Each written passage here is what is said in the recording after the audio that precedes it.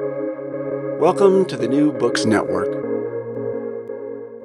Hello and welcome back to the New Books in Indian Religions podcast here on the New Books Network. I'm your host, Dr. Raj Balkaran. More about me at rajbalkaran.com.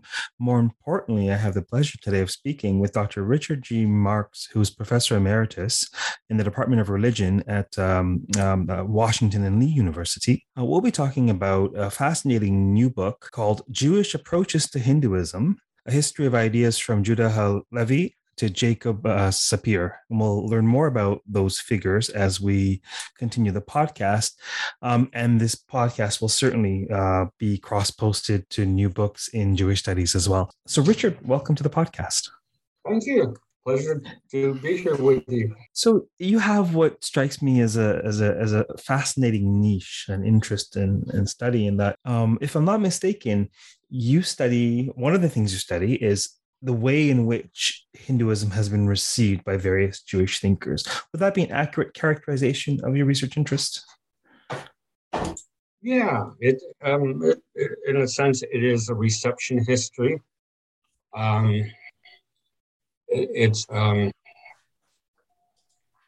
especially a history of marred, spoiled reception of misunderstandings. But it is, how Hinduism was received. And even the word Hinduism means something different for each of the authors that I studied. But it is that, yes. I find it quite fascinating. Could you say a little bit, if you don't mind, about what drew you to this niche? I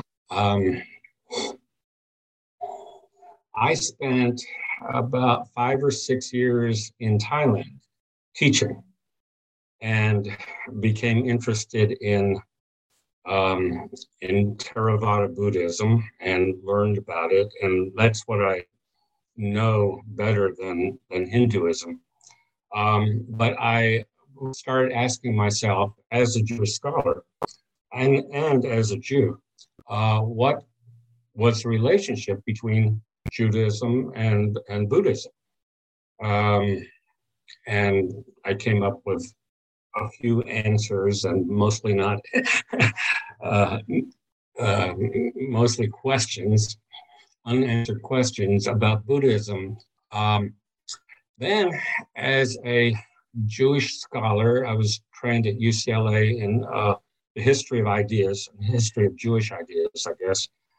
And I realized that Jews encountered Southern Asia not through Buddhism until very recently, but through Hinduism. And that drew me to the subject of what they thought, what happened in their minds when they learned what they learned about the religion and practices, the beliefs and practices of South India. I honestly find that quite rich for a number of reasons. Firstly, historically, but secondly, with respect to what we might learn in terms of interfaith discourse or reception of religion in modern times. So, I feel that examining these views and these reception histories can be instructive for our present world. Would you agree with that, or would you say it's too far removed? Oh, well, I hope that my book will be instructive, illuminating, and will provide perspective for, I guess it's more Jews. Well, it could be both Jews and Hindus who are thinking about the other person's religion. For Jews, the perspective is just to see how Jews of the past who were immersed in their specific historical settings and have their own ideas and their own arguments and intellectual conflicts to face, how they, out of that historical particularity, how they engaged in in thinking about Hinduism. And so if a a Jew today wants to develop a theology, a Jewish theology of Hinduism, it would be good to learn what religious Jews of the past have already done. And I think for Hindus, it's probably interesting to find out all the problems that another culture had in trying to understand their own religion. Now, would you say the audience for this book is primarily, as you just characterize, as Jews or Hindus, or would you say that perhaps it's broader for those who may not be affiliated particularly with the religion, who just want to understand these dynamics? Yes. I hope that people will be interested in finding out,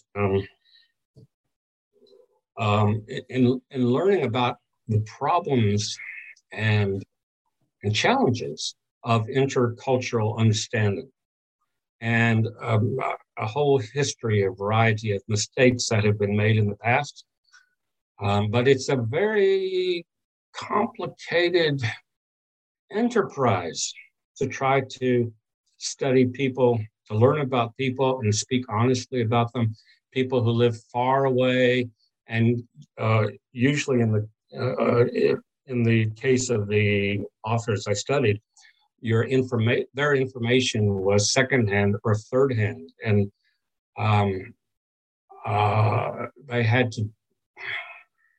they probably weren't aware of how faulty their information was. But anyway, there's just all sorts of problems involved in trying to understand a foreign people with a very complex and sophisticated way of life. Now, I realize there's tons of data in the book. You look at 9 case studies, 9 situations, but with respect to what you're calling problems, the problems with this sort of encounter, do you want to highlight a couple and share what some of that? Share in your view what has been problematic, or share a couple of the prime examples with us. A good idea, but well, I'll start with the first one. Judah Ha-Levi lived in 12th century Spain. He had an education in both traditional rabbinic texts, traditional Jewish texts, as well as a secular education in poetry and science and philosophy of the times. Usually, Arabic language philosophy. So he knew Arabic and he knew Hebrew, and he more or less assumed when he started talking about what the people were, when he started talking about Indian beliefs, he more or less assumed that he understood completely what they thought. They served a purpose in his book. This book was called the Kuzari, which was to defend traditional Judaism, especially against Aristotelian philosophy. The Indians served a particular purpose, a polemical purpose, which was much more important to him than trying to find out what they really thought. So anyway, his image of them was composed of what was circulating in the Muslim world at that time. So almost all Spanish Jews of that period knew about India. They learned about India from Arabic travel reports, from Muslim geographies, from Muslim, what's my word? Heresiographies, that is, studies of other religions,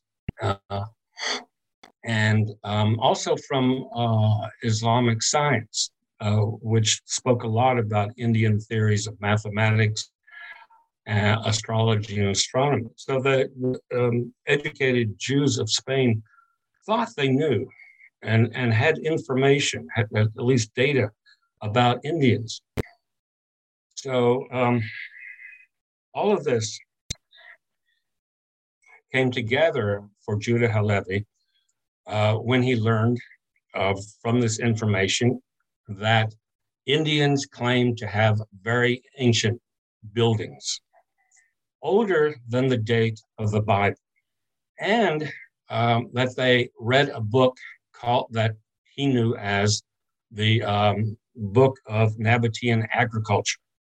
And that book was, we know a lot about that book now, but it was a book of astrology and theurgy and and agriculture, agricultural techniques. And it was based on the idea that the earth was eternal, that human civilization was very, very ancient, 10,000s and thousands of years old. The biblical date at his time was, I think, around 4,500 years old. So it was much older. So he inaccurately associated this book, which really came from the Middle East somewhere.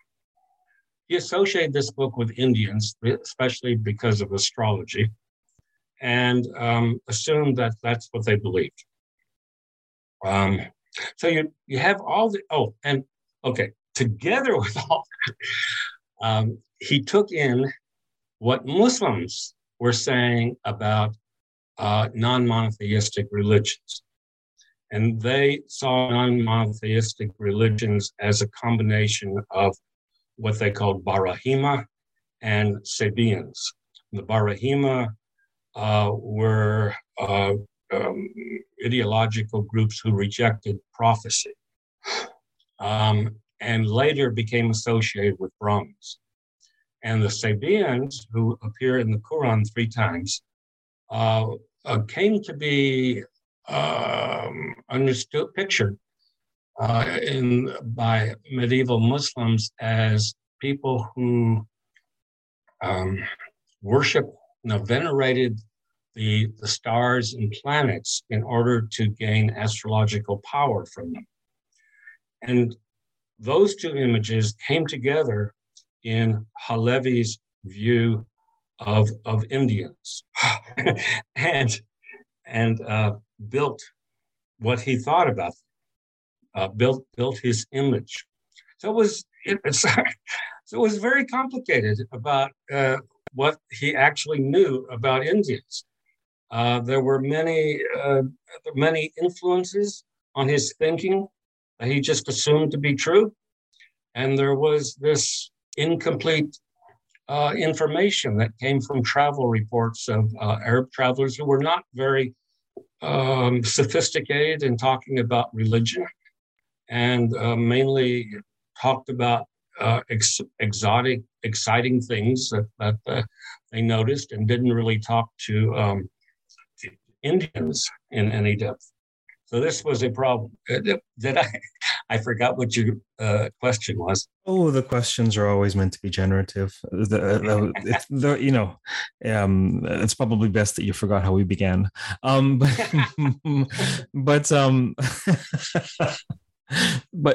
So a figure such as the one that you're mentioning, what would you say the primary, if there is one, was there a primary bent, bias, polemic agenda? What do you think was sort of warping this view? Was it just simple, innocent, ignorance in the sense of the absence of proper knowledge, or was there a particular agenda at play in this characterization of the Indian world? I think you're right about both. I mean, some of it was innocent. He just accepted what everybody else was saying. It was information that was circulating in his environment. But there was an agenda also, because, as I said, the Indian claimed to have ancient ruins and talking about a much older history of human beings, of human life. This threatened to undermine, to actually destroy his main claims about Jewish tradition. He claimed that we know the truth of Judaism because we have an accurate transmission of reports that that go all the way back to creation, or ideas about creation, and this couldn't be true if you were to accept what Indians were saying. So he had to attack them, and he attacked them ferociously. It was the harshest attack on Indian thought that appears in the Middle Ages, or maybe the whole history of Jewish writings about Hinduism. Would you say that it was harshest because it was earliest of the ones that you study? Otherwise put, is there a trajectory among the thinkers you look at between the 12th and 19th century of greater clarity, understanding, or does it ebb and flow? That's a good question. I wish I had thought of that myself. I No, only there is ask none. questions, however naive sounding. No kidding. No, there. I wrote another book called the Image of Bar Kokhba in Jewish traditional literature, and that that theme did develop historically. It came out of the Talmud. Oh, I should talk about who that is. Bar Kokhba was a Jewish rebel in Roman times, but he was also acclaimed the Messiah. So he had a very important theological association and sort of an important problem about being called the Messiah and then disappointing everybody who believed in him. So he was a rather important figure, and Jews kept returning to his story because it was in the Talmud. And I trace this tradition of storytelling and interpretation up until the 17th century. In the case of India, what I discovered is, first of all, you can construct a history of Jewish views of India and Hinduism, because one might think that Jews never said anything about India and Hinduism, but they did. I discovered that they did, and it was rather interesting and complex what they said. But also, that in the case of Hinduism, the impetus for talking about Hinduism came from outside information. It didn't come from the Bible. It didn't come from rabbinic writings like the Talmud, but it was circulating in the world that these Jews lived in. And it was different information at different times. So, and in addition, usually these Jewish authors didn't know about or didn't learn, didn't read what earlier Jewish authors had said. So it would be hard to have progress.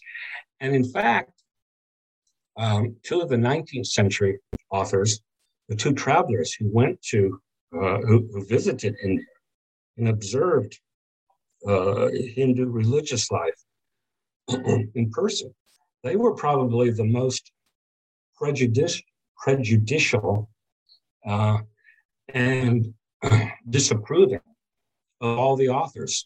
And it didn't do any good for them to actually go to India because they didn't talk to Indians. They didn't, or when they did talk to Indians, excuse me, when they did talk to Indians, they imposed their own ideas.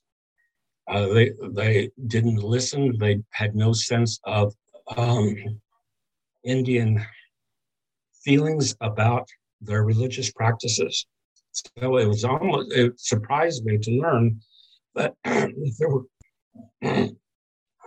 were, sorry. Take your time.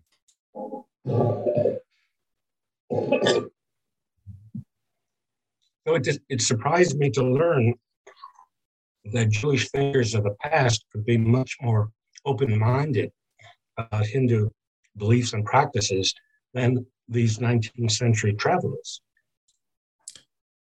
That's really fascinating, actually. Um, so, was there anything else that surprised you? What stood out to you about these approaches that you study? Yes, what interested me the most and really kind of excited me, and it was the biggest challenge, was to understand that each of these authors had very different views from the others. And each of the authors' approaches to the Hinduism that they imagined, each of their approaches was different. It had to do with each author's own ideas and intellectual challenges, the intellectual setting that they lived in, and especially the information. The information kept changing over time, what they were learning about Hinduism. All of this came together. It was just very complex, but it was also sort of fun to pull out these threads and see how it all came together with each of these authors. But another answer to that question is I was surprised that the 19th century travelers were among the most disparaging of the authors that I studied. The travelers, that was surprising. Just as disparaging as Judah Ha-Levi in the 12th century. But there were also very open-minded, very even admiring authors. The most admiring author was Jacob ben Elazar in 13th century Toledo in Spain. And he translated a book that came from India, the Panchatantra, that had been translated into Persian and then translated into Arabic. And he translated the Arabic version of it, which was quite distant by then from the original Sanskrit version. He translated that into Hebrew. And he imagined this book as the Torah, the guidance that Indian philosophers, Indian leaders discovered for themselves through their own reasoning, because unfortunately, they lacked revelation. In his mind, they could tell that there was a God and a good God in the universe. And this God had a moral law that people had to follow. But they wanted to learn more. And they hoped for a prophet to come to them, but a prophet never did. So they decided they had to write down what they could work out through their own mental abilities. And they worked this out, and then they told these lessons, these moral lessons, through animal stories, which was the Panchatantra. The original Panchatantra was about political advice, and it was rather Machiavellian. But by the time it became the Arabic version, it was more moralistic. And then Jacob ben Elazar made it even more moralistic and theological, so that that morality was based on following the laws of God. Anyway, he was very admiring. And then another admiring author was Samson Bloch in the 19th century, who lived in Eastern Europe. And he was part of the Jewish Enlightenment movement called Haskalah. And for him, learning about foreign nations was about escaping the stultifying rabbinic education that he had grown up in. It was about going out into the world. And in fact, he called his book Pathways of the World, Shavile Olam. And India was almost the first chapter of that. And what he wanted his readers to learn from what he said about India, which was both about its vegetation and its culture. What he wanted them to learn was that there are first of all, that nature everywhere is the same, and it always shows the glories of God. So there was a theological aspect to it. But about culture, which is, you would wonder, what are Jews supposed to learn from a foreign culture? He thought that they could learn about the commonalities among human beings. He believed that there were many common features, and he identified common beliefs and practices between Hindus and Jews. And this was very open-minded in this group of Jewish authors that I studied. So, for example, he said Hindu. He didn't call them Hindus; he called them Indians. Started off with a monotheistic belief in God and a transcendent God, and a God who could not be worshipped in temples. And he compared that with Solomon's prayer about God after Solomon instructed the temple in Jerusalem that really God could not be contained in this temple. So he quotes the Bible a lot. For the talking about the Brahmins, he uses biblical language that the Bible uses for the Kohanim, the priests in the Bible, that they were a kingdom of priests and a holy people. So he says that's very similar between Hindus and Jews. And the ethics, he said, was the same. It was the same golden rule as the Torah and the Vedas, he said. The Torah, the Vedas, and Confucius.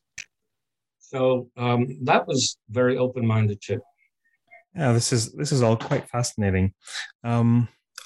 One of the questions that I had in the back of my mind was, Hinduism is the word that we have. It's sort of the label we have. We use it in world religion textbooks. We use it. This podcast used to be called New Books in Hinduism, Hindu Studies.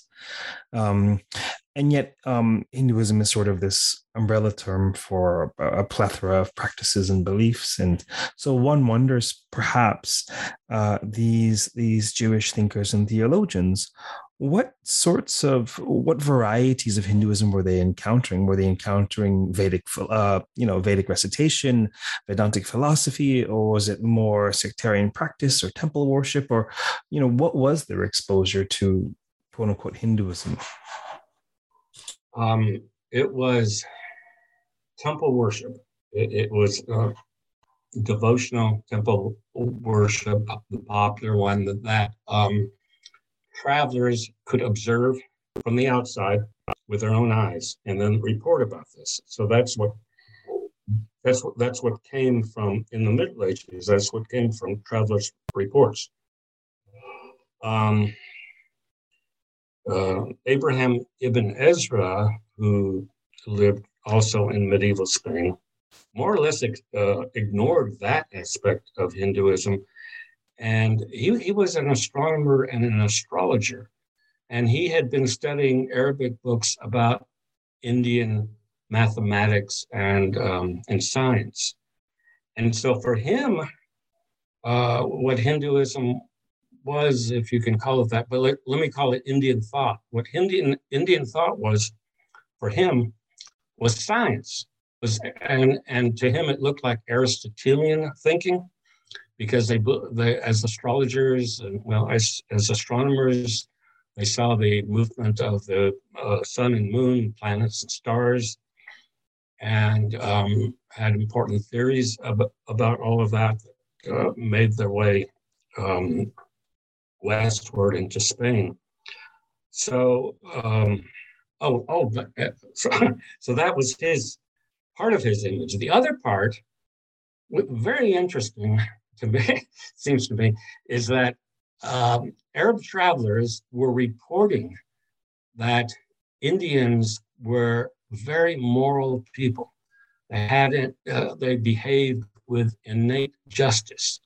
And if you were a merchant and you came to an Indian kingdom, then the king would guarantee the safety of your merchandise and the safety of your person.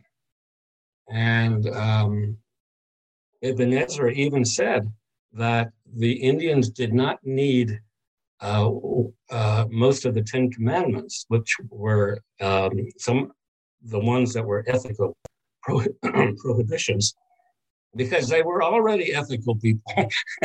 They didn't need all of the Ten Commandments. So he had that image of them also. I just can't. I find that utterly fascinating. Both that he would make that observation, and secondly that he would so blasphemously characterize that observation as these people not needing the Ten Commandments.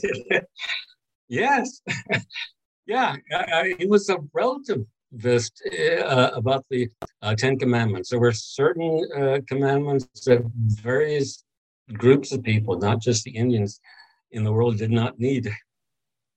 There's I have to ask you about the usage of a certain verse in the Torah, Genesis 25, 6. And tell me, for the listeners, tell us that verse and its significance in this context. But also,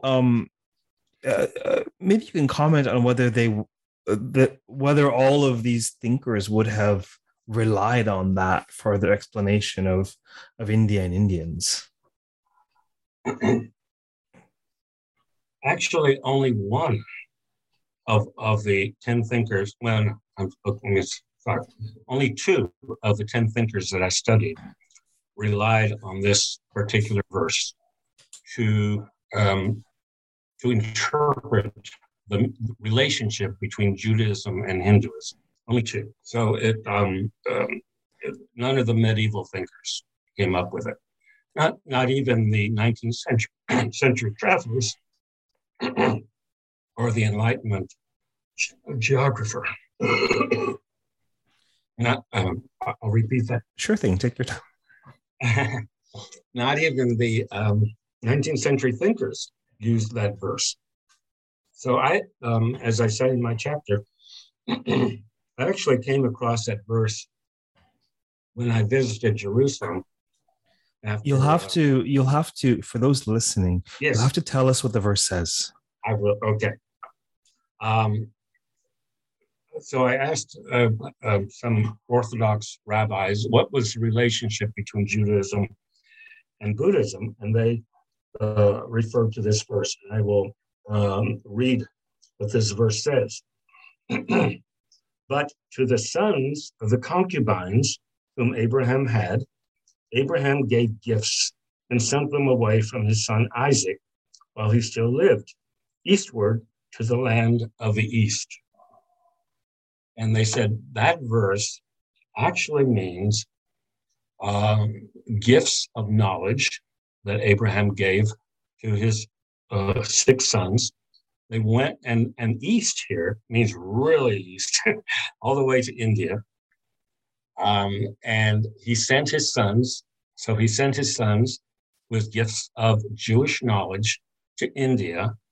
And this Jewish knowledge became the basis of Hinduism and Buddhism.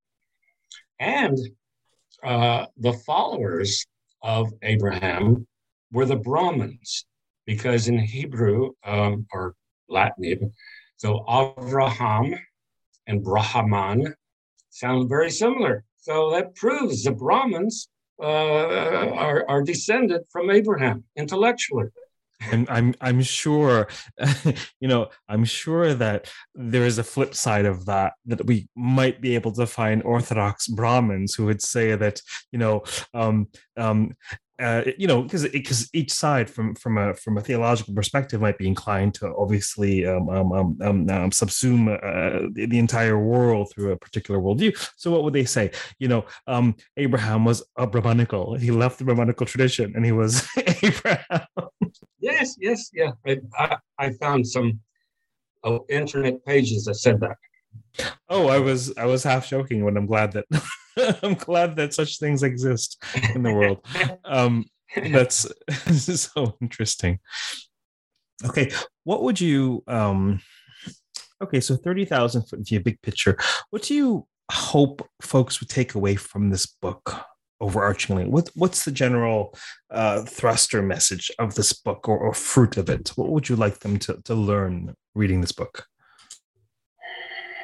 I looked at my conclusion because I thought that would be the answer to your question.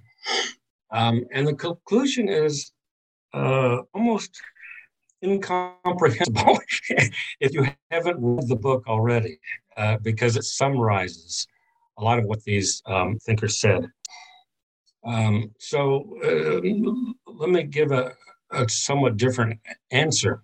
First of all, as I said before, one takeaway is that there really is a history of Jewish thinking and interest in Hinduism. But that's, I mean, you could know this already from a few things that other scholars have written. Second, that history is very complex. Each of these chapters has a lot of information in it. Each of these chapters is based on a complex argument. There really was no simple thing that any one of these authors thought about Hinduism. And what they did think about Hinduism was shaped. What they did think about Hinduism was shaped often by random causes. Whatever information happened to be available to them really influenced their conclusions. So another takeaway is that Jewish views of Hinduism are really embedded, rooted in a particular historical period and way of thinking, philosophical language, a view of Judaism, and just information, all sorts of information, unpredictable information about Hinduism. The other thing that I was interested in the book, and really every chapter was moving towards this question, was how did Jews compare religions outside the monotheisms? If a religion wasn't Islam or Christianity, how did they go about comparing? What was important to them? So at the end of it's an important part of each chapter. I try to answer that question. So another takeaway is that Jews really did have theories of comparative religion. They engaged in comparative religion. It wasn't very open-minded. It did not stand up to modern expectations of how one would compare religions in a fair and open-minded way, but they did develop theories comparing. Now, just to be clear, the theorization about other religions, this comparative enterprise that you describe, is it fair to say that this all occurred within the Abrahamic worldview, or were some of them actually able to think outside of that, in terms of biblical time, biblical space, being heirs of Abraham, etc.? Sure. I think the only so most of them could not think outside. The only one that maybe we can say did think outside of a traditional Jewish view of the world was the author influenced by the European Enlightenment movement, Haskalah in Hebrew. And his categories were rather universal ones. God, ethics, religious institutions, transcendence. These were categories that appeared in Jewish philosophy, but otherwise were not part of the traditional rabbinic Jewish way of looking at the world. But otherwise, it was all from within traditional Judaism. And if I can say more about the way they compared, what I discovered is that, of course, I mean, it's to be expected, they all considered Judaism the superior religion and the religion of absolute truth. So when they looked at another religion, even though they might have thought they were being objective, they weren't. They were judging other religions by their own religion. And it wasn't always the same thing from author to author of their own religion, because they had many different views of Judaism too. So in a way, you can't say the Jewish view of Hinduism, because there are a lot of different Jewish views, and because there were different concepts of Judaism. But anyway, they judged from their own version of Judaism in some way. What I found is a lot of them looked at other religions from what they consider the essential theology of Judaism. Some of the authors compared other religions based on, say, the morality of Judaism, or what we might call sociology, that is, like the institution of priesthood. But again, that comes out of Judaism. Some of them judged other religions from a concept in Hebrew called dat, which is translated today as religion, but it means a set of social and religious regulations, and implies revelation. And Jews would judge how much some other religion manifested this essence of religion, and they included this dot, this religiosity, was manifested fully in Islam and Christianity and Judaism, of course. But the question then was, how much did other religions manifest this dot? And what else? Another way they compared implicitly was by using Jewish language or Hebrew language to translate religious phenomena. For example, Hindus would pray in a Beit Tefillah, which is the Hebrew word for house of prayer. Or Hindus would study laws and interpret them. And that's sounding like rabbis, what rabbis do. I can't think of other examples. Jacob Sapir, when he described certain Hindu,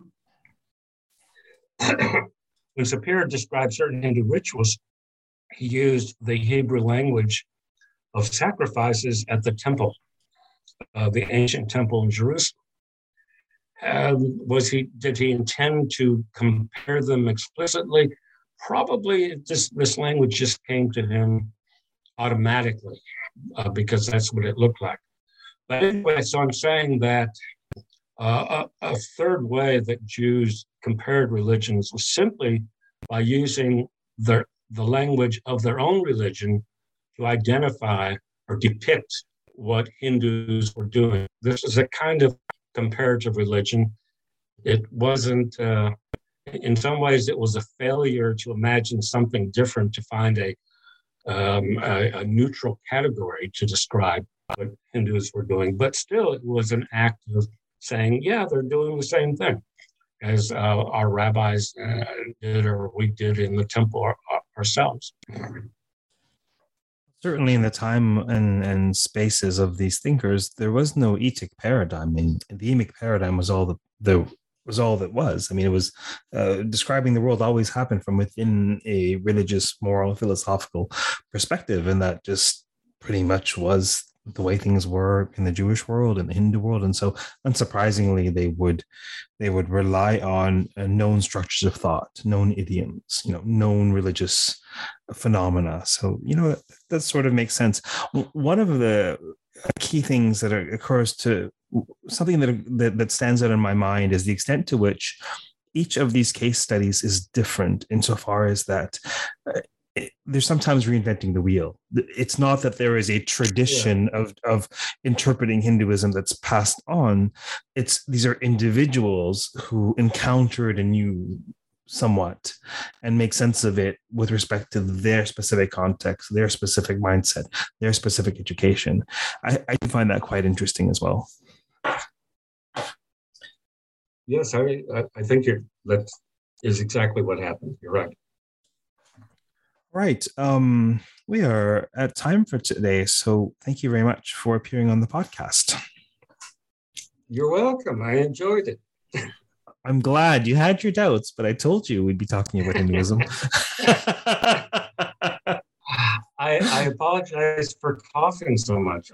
Oh, that's all right. The audience probably won't even know that you did because we will edit that out. So you will. Okay.